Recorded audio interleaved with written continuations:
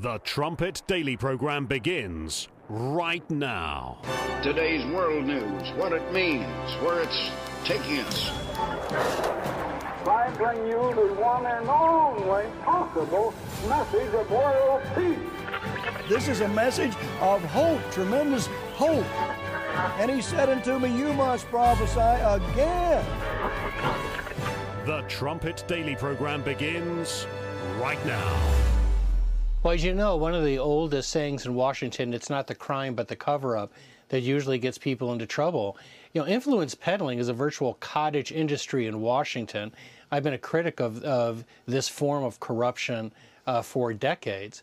Although I have to tell you, I've never seen anything on this scale. What the Biden family appears to have done really is far beyond the appetite of most of these powerful families. But the problems they have are all of these statements that appear now to be false. So influence peddling in and itself may not be a crime, but the means you use to commit influence peddling and the means you use to cover it up can be. I mean, there are foreign transfers that the House is going to be looking at. There are obviously tax issues that are already under investigation. But there's also been a lot of people who've been interviewed by federal agents.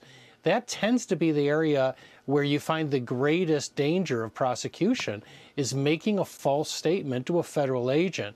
Now, on top of all of that, the House of Representatives appears ready to issue a storm of subpoenas. That's going to increase the risk for people around the Bidens. And I think that's one of the reasons we're seeing this pre-announcement of a scorched earth campaign to try to get people to think that if you proceed, you do so at your own peril. That's Jonathan Turley last night on with Hannity, talking about the House Republicans. January 3rd, we're not that far away from it. The war is heating up. The House Republicans have said they're going to investigate. And as he brought out there, the fact that they've covered this up for 2 years and lied over and over again, a lot of times that's what reveals the crimes, just trying to cover up all of the sin. You're listening to Stephen Flurry, and this is the Trumpet Daily. We certainly appreciate you joining our growing audience. You can get to the live video stream and to all of our podcasts at our website, thetrumpet.com. Of course, you can get to all of our literature, including this one here. This is the January issue of the Trumpet magazine, Ready for War. You can see both sides clearly. They're digging in their heels. I mean, Joe Obama, they're not going to take this just lying down. They're going to fight.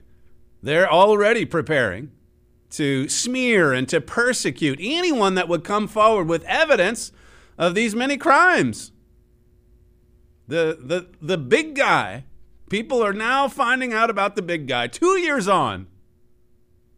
51 intel agents lining up to say it had all the classic hallmarks of Russian disinformation.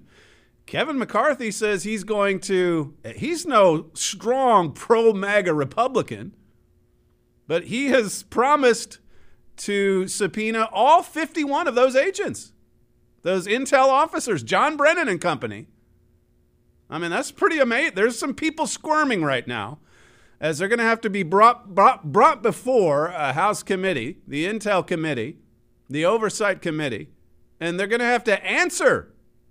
How is it that you concluded that this was Russian disinformation, the laptop?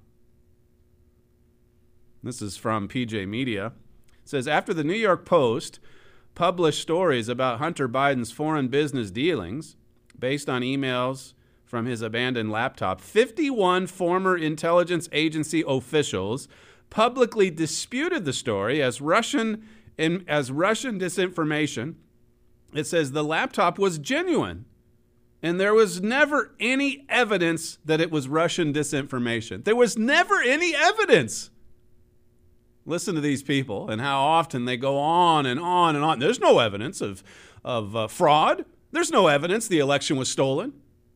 Here they said it was Russian disinformation, and there's no evidence of that. There wasn't at the time either. And the media, big tech, they all went along with it. They were all part of the cover-up. The election was rigged in more ways than one. It was rigged.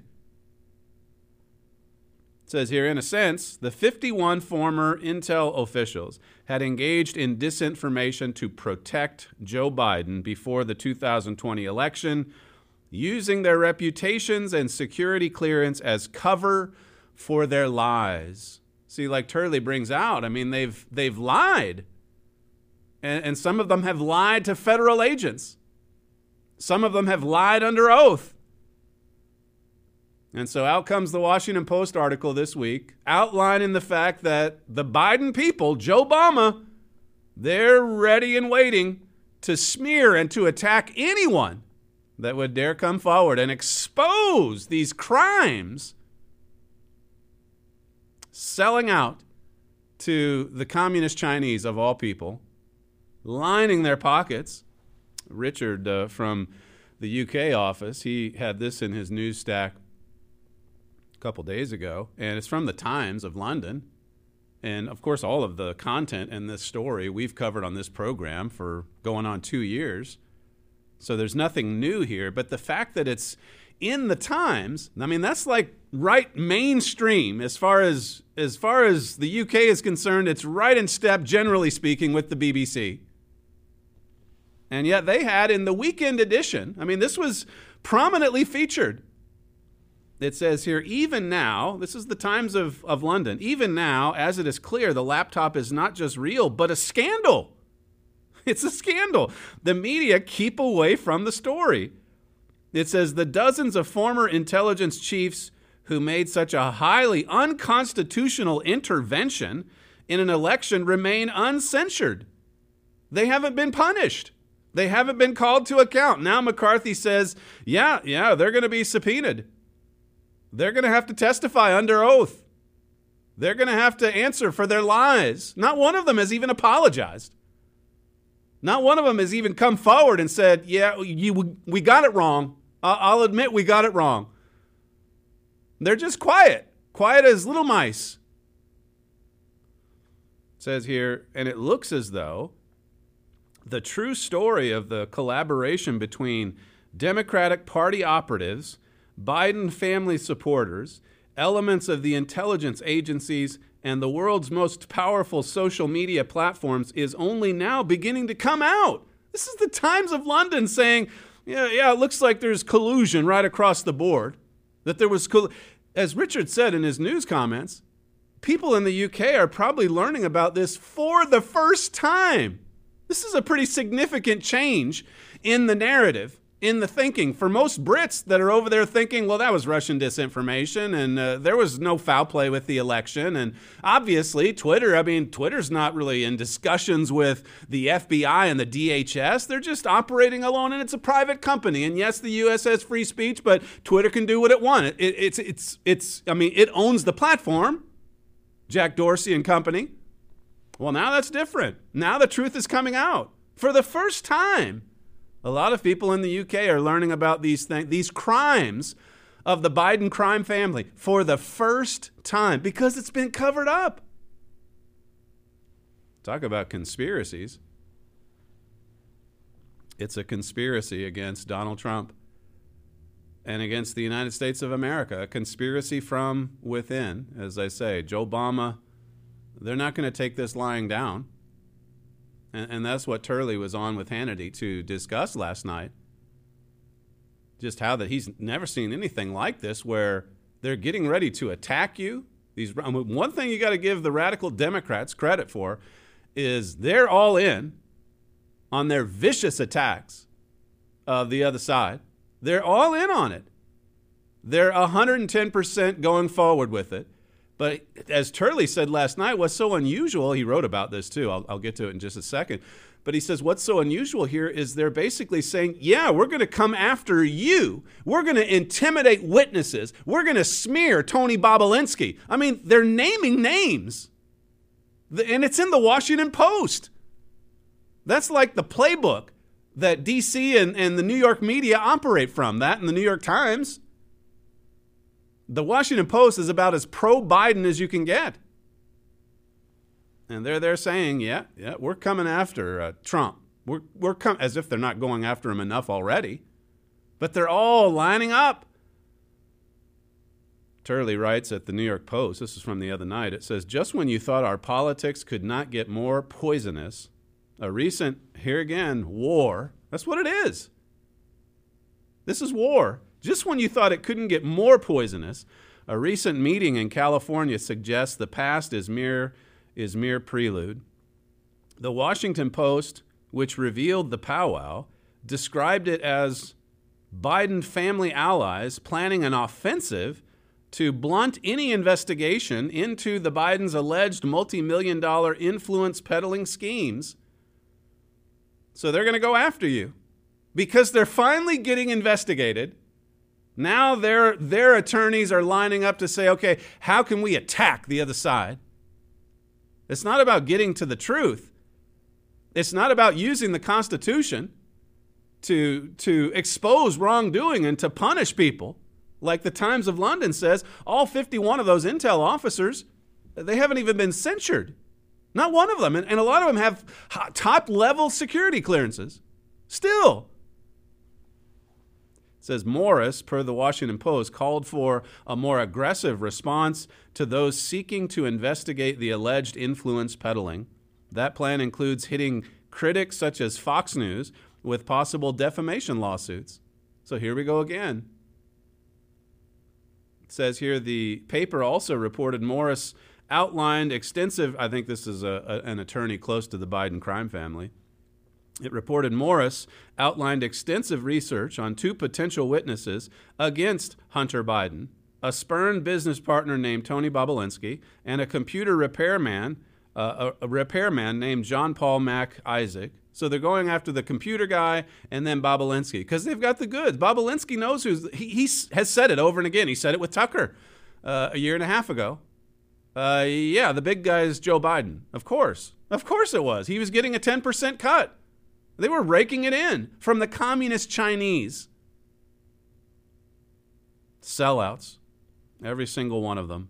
And as Turley brings out, I mean, this is like a cottage industry in D.C. It happens all the time. This is why they hate Trump. Trump comes into office, and he doesn't even take his presidential salary. He just gives that back, basically, to the Treasury. He took nothing. He didn't take things from China. He didn't take money from Russia. He wasn't on the take from Ukraine. He wouldn't even take his salary. And for this, they want to destroy him. He's not establishment. He's a man of the people. So they want to destroy him. They don't want to give up their control. They don't want to give up this cash cow that Washington, D.C. is for anyone who's willing to sell off America, basically. It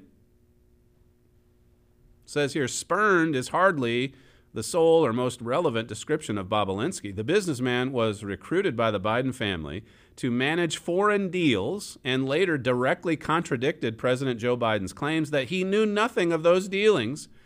He didn't know anything about it. And there's pictures and there's emails connecting him to all of it. Joe Biden, yeah, the president of the United States. He's lied. And a lot of people are in on the lie and have been lying for 2 years.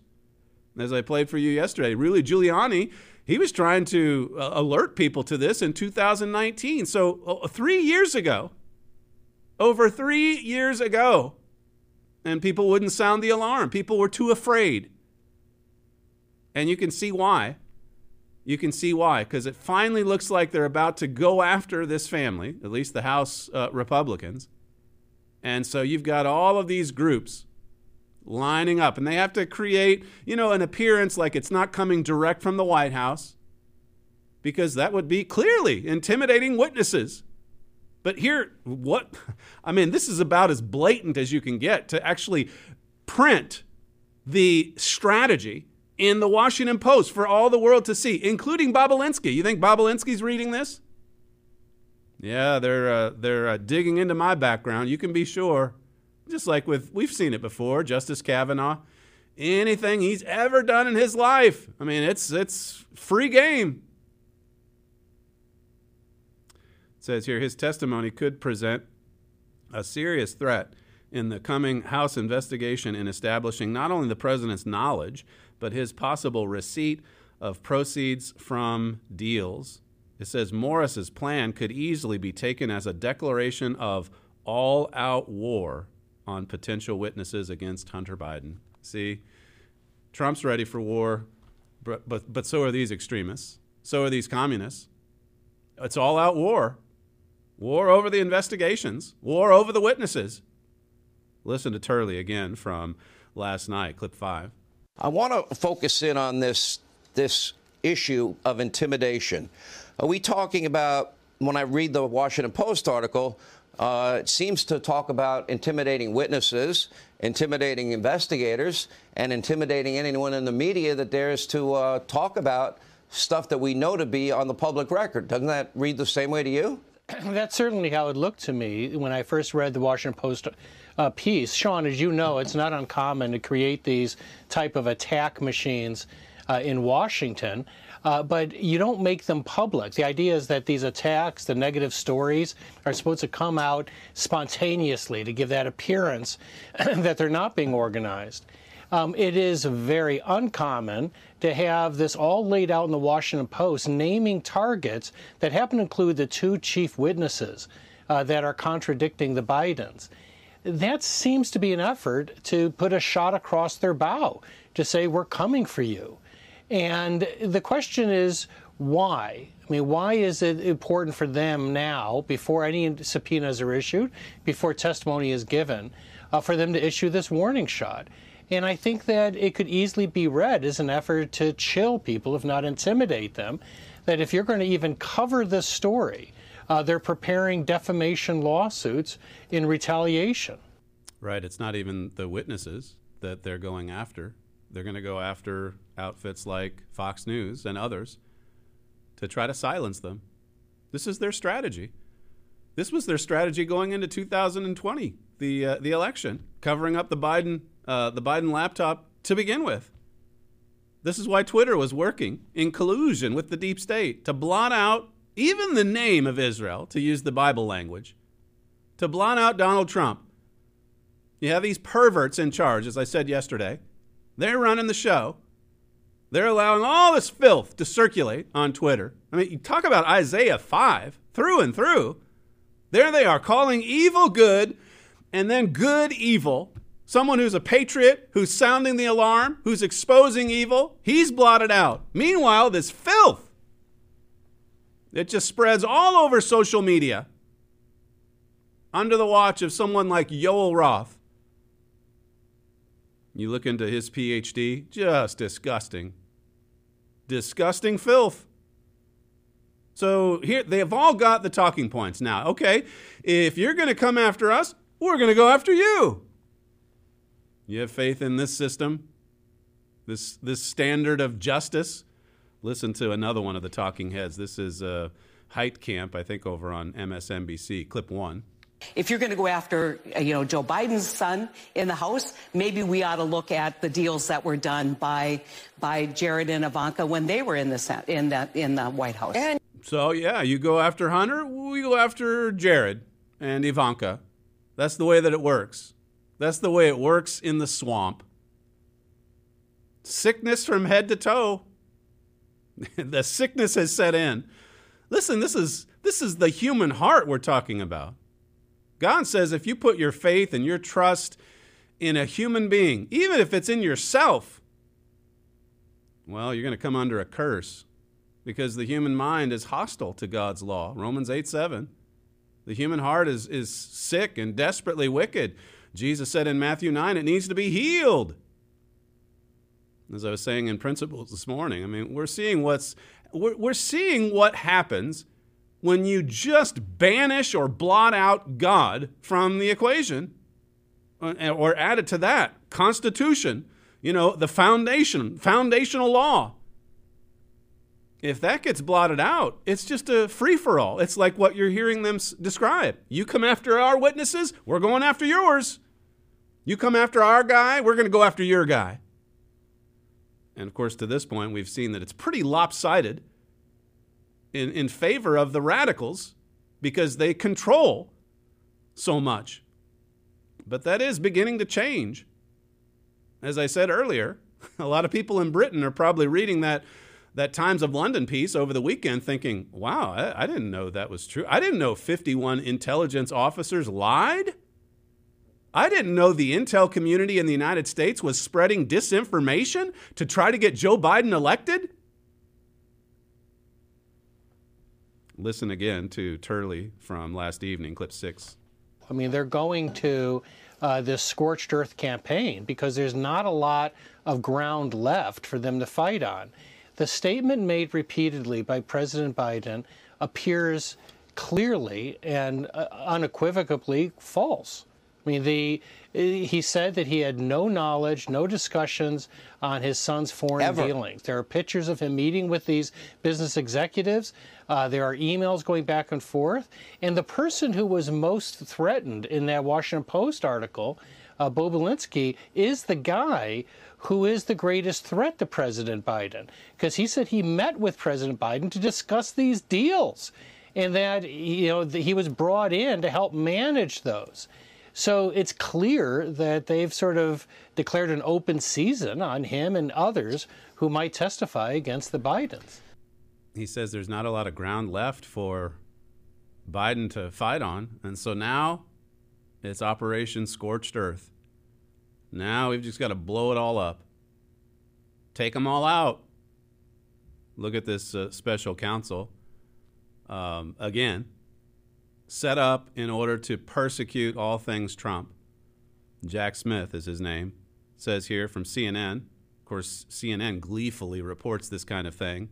It says newly appointed special counsel Jack Smith is moving fast on a pair of criminal probes around Donald Trump that in recent months have focused on the former president's state of mind after the 2020 election. You see, they can divine evil in the opponent, as I covered with you yesterday. They know what you're about to do, and that in itself is a crime. It's not about what has happened. It's not about the facts of the case. It's about what you might have done. Even in the Twitter files released yesterday, the fifth batch, and basically the Twitter people concluded on January 8, 2021, that Donald Trump hadn't violated any of the rules. And they basically, I forget the name of the gal who worked there so closely with Yoel Roth, but basically she came back and said, well, it could be interpreted. Some of these tweets there could be code language. And a couple hours later, Donald Trump is banned. That's all it takes. And of course, they're working in collusion with the deep state. Yeah, that's right. Bill Barr had enough awareness and understanding of the law to recognize that what Mueller was doing was unconstitutional and that it was basically handcuffing the president of the United States, Donald Trump. He couldn't do his job because of Mueller, just constantly sending in the attack dogs.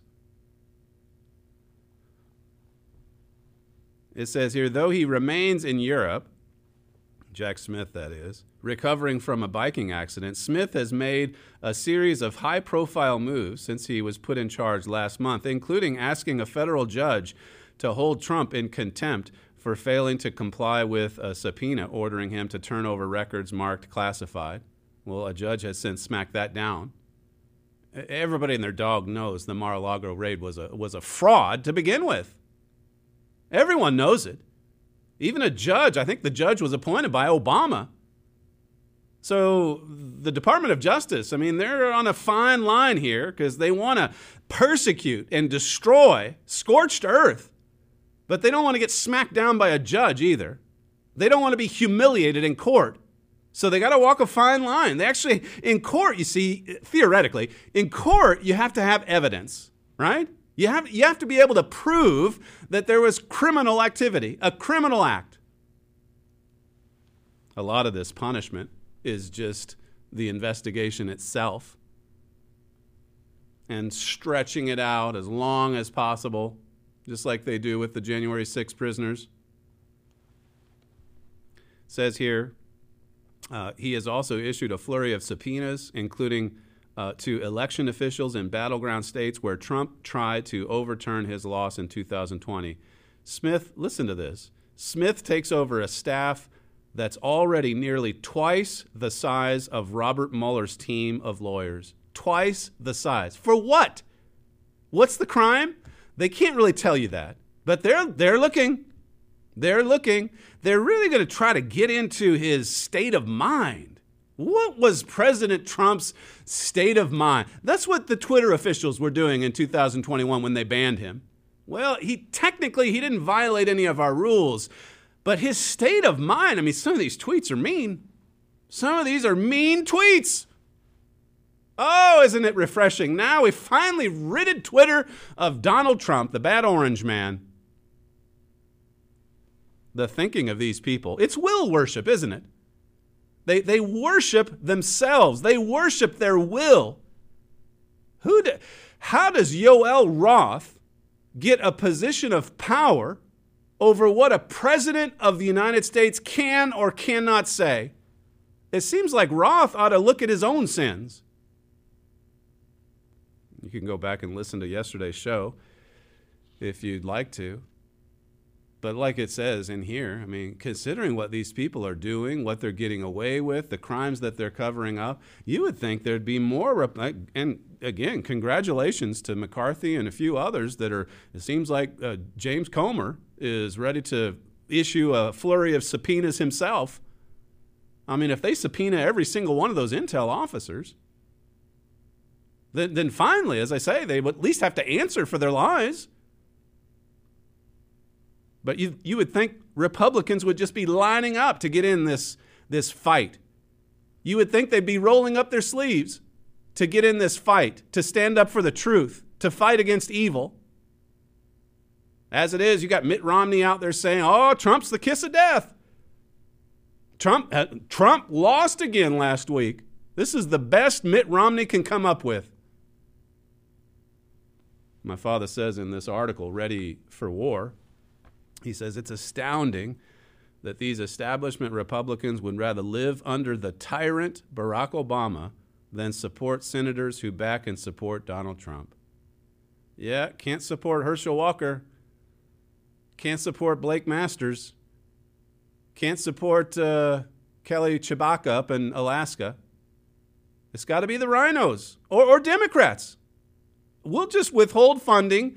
Republicans, the Republican Party, will withhold funding from fellow Republicans because they like Donald Trump. That's the way Mitch McConnell thinks. He was exposed as a fraud during the midterms, before, during, and after the midterms.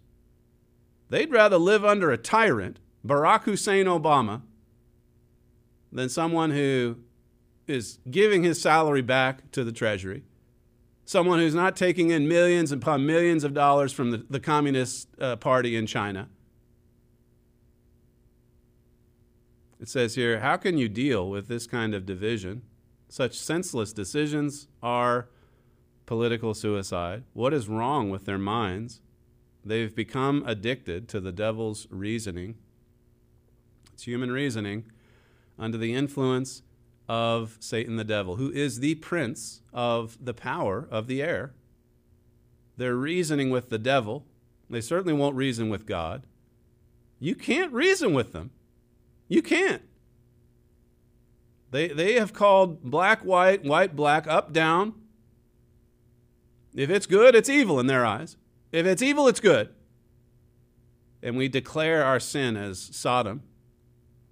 Isaiah 3. In America Under Attack, here's this, as if you don't know about this book.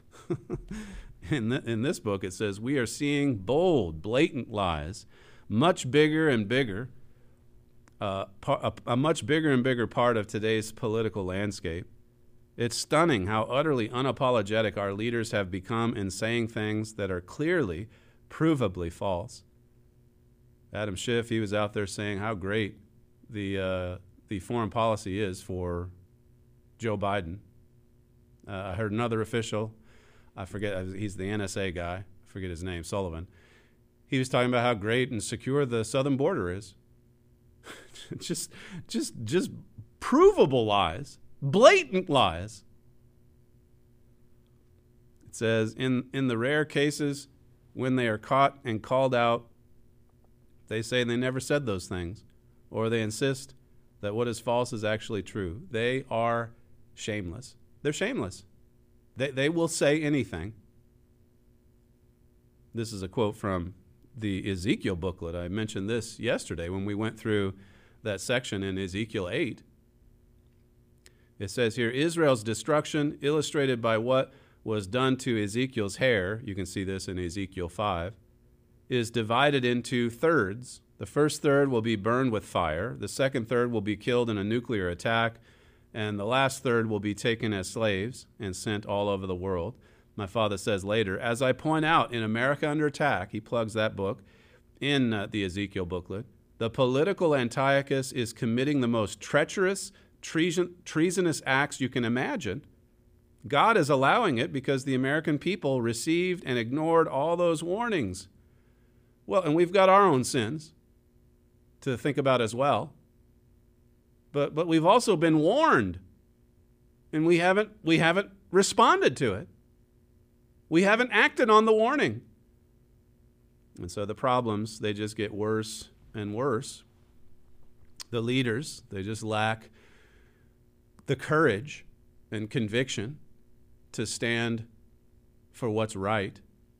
Look at what one example. I went through that yesterday with Elon Musk. He comes in. He's only been in there for a short time. He's getting rid of pornography on the platform.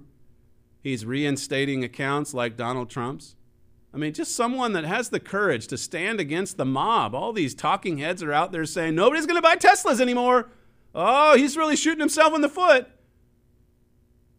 Well, maybe he does have money to burn. He's obviously the richest man in the world. And for owning all these companies, he's involved in space projects and Tesla and everything else. It's astounding to me how much time he's spending with Twitter. Twitter! This is his baby. He's cleaning up the crime scene. It just shows you what, he's not a perfect man, and neither is Trump. But it just shows you what one person can do if he just stands up to the mob and says, no, this is the way it's going to be done.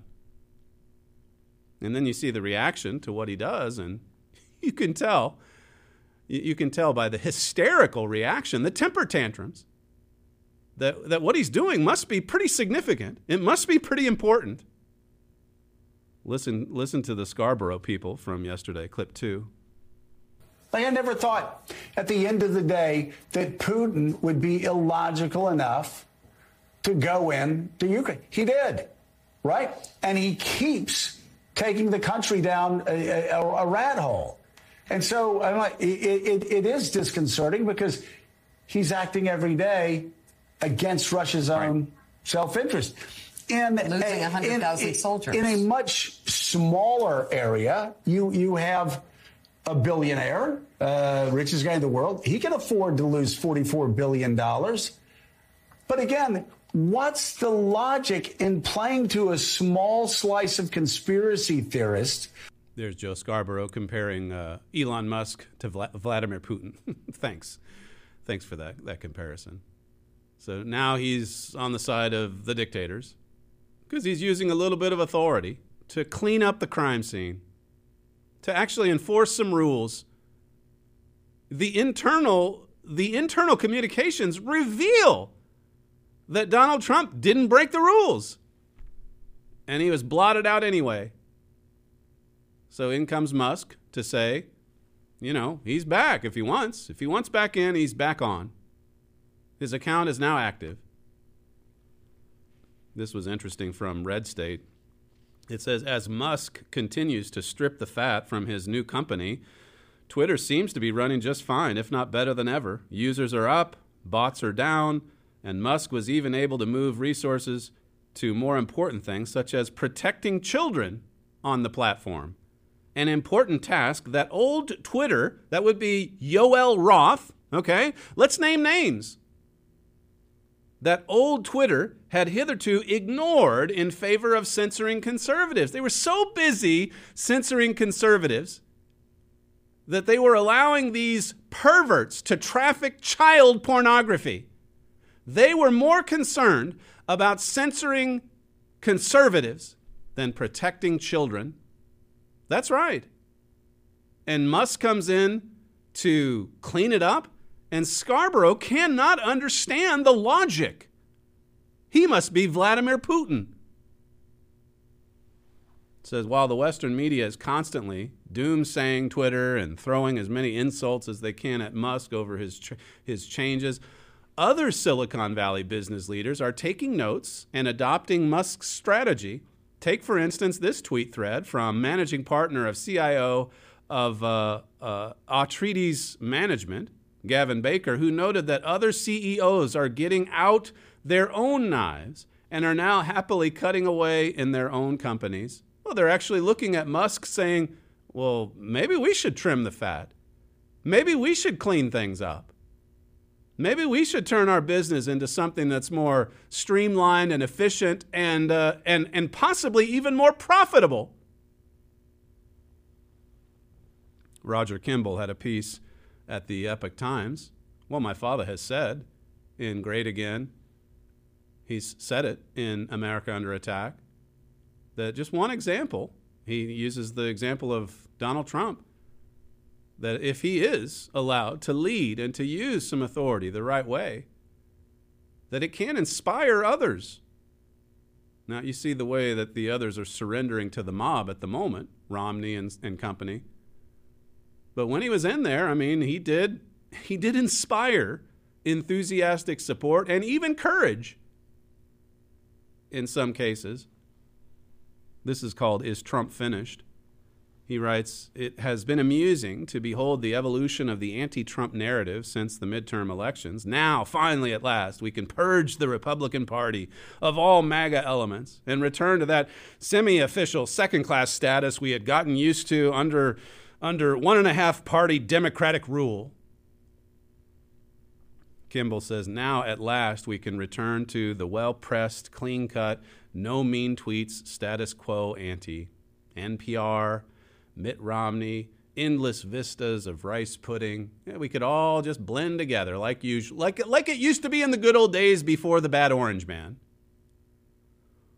It says Elon Musk's ongoing Twitter dump that is exposing the media's collusion with Democrats to steal the 2020 election and taint all things Trump seemed for about a nanosecond as if it might upset the avocado cart of anti-Trump complacency. Yes, it seems likely that the ongoing revelations put forward by Matt Taibbi and others will spark a certain amount of outrage on the right. I suspect, however, that the scandalous revelations will have approximately zero effect on the congealing narrative. See, people, they're outraged. It's outrageous. I mean, I saw Trey Gowdy. He said, to learn that Democrats were colluding with other Democrats on social media platforms, that's not exactly a big shockaroo for me. So what, we just let it go? We allow government-sponsored censorship? Oh, yeah, it's no big deal. I mean, there's Democrats in the deep state. There's Democrats at Twitter. We've known this. That's the way so many of them think. So don't even fight. Don't even fight against it. Don't even show an ounce of courage. I've just read to you what the Washington Post is putting the playbook out there for these radical communists. We're coming after you, Bobulinski. Kimball says, responding to Trump's effusion, Elon Musk tweeted, he's talking about the comment that Trump made about terminating the Constitution. He said, Elon Musk even tweeted, the Constitution is greater than any president, end of story. And then Kimball says this, that sounds pretty uplifting. Taken in isolation, I agree with it myself. But have you run it by Woodrow Wilson, for example, or Barack Obama, or Joe Biden? As long as you're strict constitutionalists, maybe you can evaluate the actions of Joe Biden, the actions of Barack Obama, the decrees of these presidents and former presidents who see themselves as above the law, above the Constitution. No, it's a tweet. We're going to focus in on a tweet from a former president. He's the rightful president.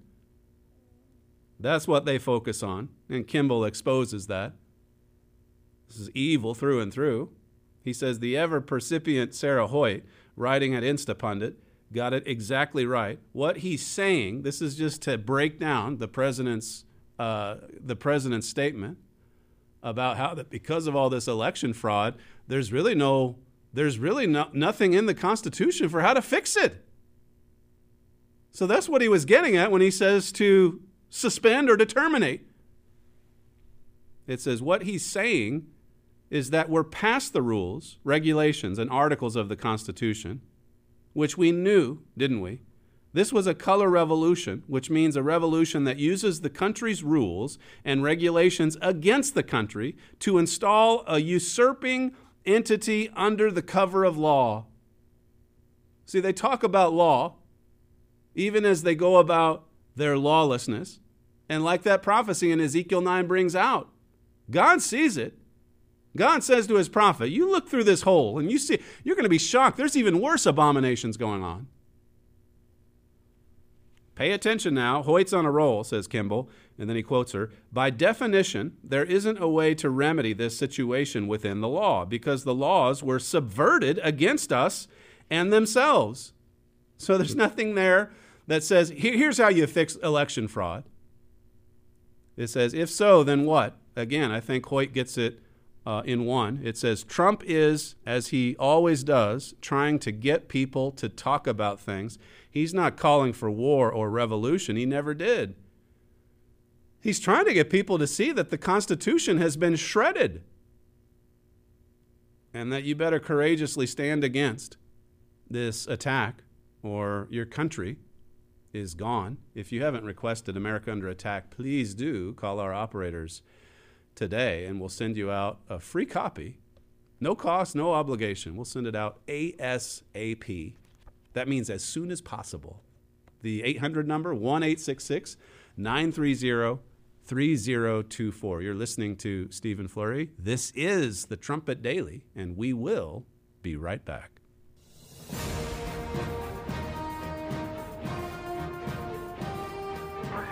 This is KPCG-FM, and this is the Trumpet Daily.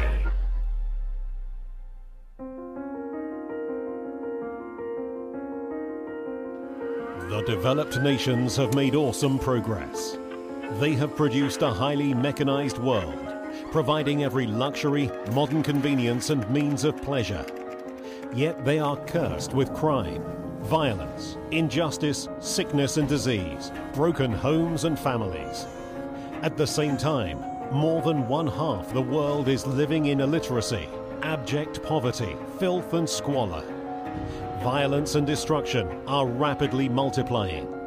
Many ask, why, if God exists, does he allow so much violence and human suffering? To understand the reason behind this astonishing paradox, request a complimentary copy of Mystery of the Ages. We were born into this 20th century world as it is. We take it for granted, but we can't explain it. It's like viewing a movie at a point already near the end. We see what is occurring at that point, but not having seen it from the beginning and not knowing how events developed to the point of viewing, we simply cannot understand what we are seeing. Mystery of the Ages transports you back to the beginning of the movie, to the foundation of this present evil world. To learn more, please visit thetrumpet.com. The Trumpet Daily. On this program, we often talk to you about how God expects for us to judge by the fruits, the actions, the deeds, and not so much the words, mere words. It is easy to be fooled by words, by flatteries. Satan is the author of lies and deceit and flatteries. And look at how many people are deceived by that. Now, that said, the Bible does have a lot to say about words and about how we communicate our speech. There's lots of beautiful proverbs that talk about the importance of a well-spoken word. Obviously, we're here as God's church. God's church on earth. We're here to communicate a message. We're here to speak to an audience every day, to exhort, to encourage. to correct, to direct, to instruct. We're doing it every day on the college campus with our various courses, the Bible classes, and the like. And as I told the students the other day, I mean, you have, 9, 10 different, it's a small little campus, less than 100 students, and yet you've got 9 or 10 different nations represented, different ethnicities, different races, and yet all one family of God. And what we do with one another and even how we speak to one another, it's very important that we uplift, that we edify with our language. The Apostle Paul just set a fantastic example in this regard. He came from a strict Pharisaical upbringing in the little town. Well, what's that town where he grew up in? It escapes me at the moment. But it was a Gentile city, and so then when he started his ministry, he's obviously used to be a strict Jew. Now he's a converted Christian. He's going into these Gentile cities, Greek-oriented, Roman leaders of all types, and converted Jews, unconverted Jews. He went to Jews first, then he would go to Gentiles. I mean, he spent time with a lot of different kinds of people. And notice what he says in 1 Corinthians chapter 9. We went through this a week or two back in the Epistles of Paul class. He says in verse 19, "For though I be free from all men, yet have I made myself servant unto all, that I might gain the more." So here was this well-educated man serving God in a prominent position, and yet he just made himself to be a servant of all, to serve others. And of course, this is the way Jesus told his disciples to lead in Matthew 20. They were kind of arguing and bickering over who was going to be in the highest position within God's government. And Christ said, look, if you want to lead, then be a servant leader, like me. Jesus was a servant leader. This is what Paul was, out there serving the brethren. Verse 20 says, "And unto the Jews I became as a Jew, that I might gain the Jews. To them that are under the law, as under the law, that I might gain them that are under the law." There's a saying, when in Rome, do as the Romans do. Obviously that doesn't mean in the sense of crimes or sins, but to just be respectful of their country, to be respectful of their traditions, their customs, and certainly their laws. God has said to us in the church that we're ambassadors. That's also in the writings to Corinth. We're ambassadors for Christ. So we're here really representing another kingdom, another nation, spiritually speaking. We represent God. And so there are limitations to even the involvement that we have in the community and certainly in politics. We've talked about this before. Because we're here as representatives of another world, a new world that's about to be established on this earth. This is Herbert Armstrong writing back in 1983, again, referring to this example in 1 Corinthians 9. He says, Paul spoke to others from their point of view. He spoke to others from their point of view. Now, none of this means that he, compromised with God's truth. I mean, he openly rebuked Peter. You can see that in Galatians 2. Because he wasn't doing what was right. His heart wasn't right when he was dining there with a group of Gentiles. And Paul exposed that and said, look, that's not of God. That's not how God behaves. So Paul wouldn't compromise with God's truth, no way. But he did try to see the other point of view. He did try to come at it from their point of view. He says so. To the Jews I became a Jew. To those that are under the law, as under the law, that I might gain them. Verse 21 continues, to them that are without the law, or had no knowledge of God's law. They were ignorant, as without the law, being not without law to God, but under the law to Christ, that I might gain them that are without law. It says here, again, coming back to Mr. Armstrong's article, Paul spoke to the others. He spoke to others from their point of view. He talked to a Jew, just like another Jew from the Jewish standpoint, showing sympathy and understanding of the Jews' way of looking at Christianity. They were hostile to the idea of Jesus being the promised Messiah. Paul did not arouse hostility. He put it down. He came to them as one of them so that they were sympathetic toward him, not hostile. That's important, to try to reach all peoples, as I tell the students here regularly. This is the brilliance behind the liberal arts education at God's College, is it really does help for you to be all things to all people, to learn a little bit about a lot of things, as opposed to one thing about one thing. You know, there's so many specialists in the world today. That's what the modern university produces, oftentimes. It's really good, as I was reading this morning in Principles, it's really good at developing the machine, but not the human being, not teaching a human being how to live. Students come to this college and they learn how to live, how to make a marriage work, how to raise children, how to be successful out in the business world. It may be necessary to get some additional training or maybe a few extra classes when you're done with AC. But I mean, this is the foundation. This is that bedrock foundation. This is what's missing in all the other educational institutions. This kind of education, this kind of training. It says in verse 22, to the weak became I as weak, that I might gain the weak. I am made all things to all men, that I might by all means save some. You see, Paul humbled himself. He made himself a servant. He was out there serving.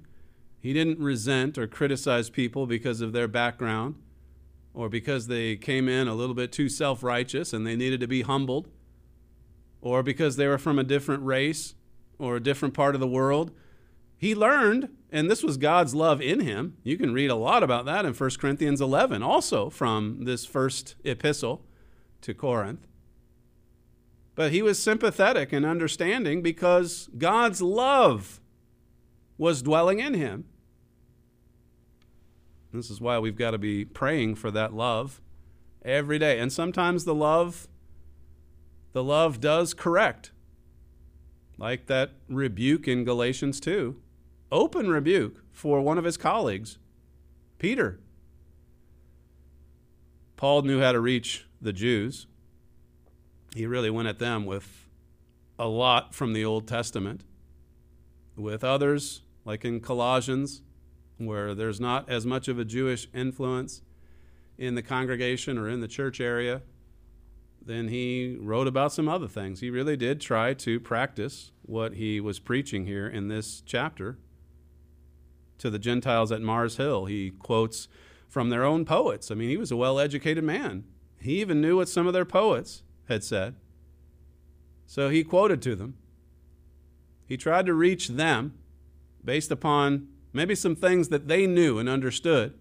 They might not have understood God's truth, but he tried to find some common ground any way possible to get the truth of the gospel into that group, that audience, that family, that individual, that new contact. And this is something that God's church does to this day. Herbert Armstrong said, speaking of the Apostle Paul, you think of Mr. Armstrong, who he rubbed shoulders with the prime ministers and kings of this earth. And yet you see how the work started in the Willamette Valley in Oregon. I mean, he could really communicate well with any kind of individual. Well, hopefully tomorrow I can carry out this study a little bit further, because it is important what we say, how we say it even. You're listening to Stephen Flurry. This is the Trumpet Daily, the 800 number, 866-930-3024. We appreciate you joining us on today's show, and we'll see you tomorrow.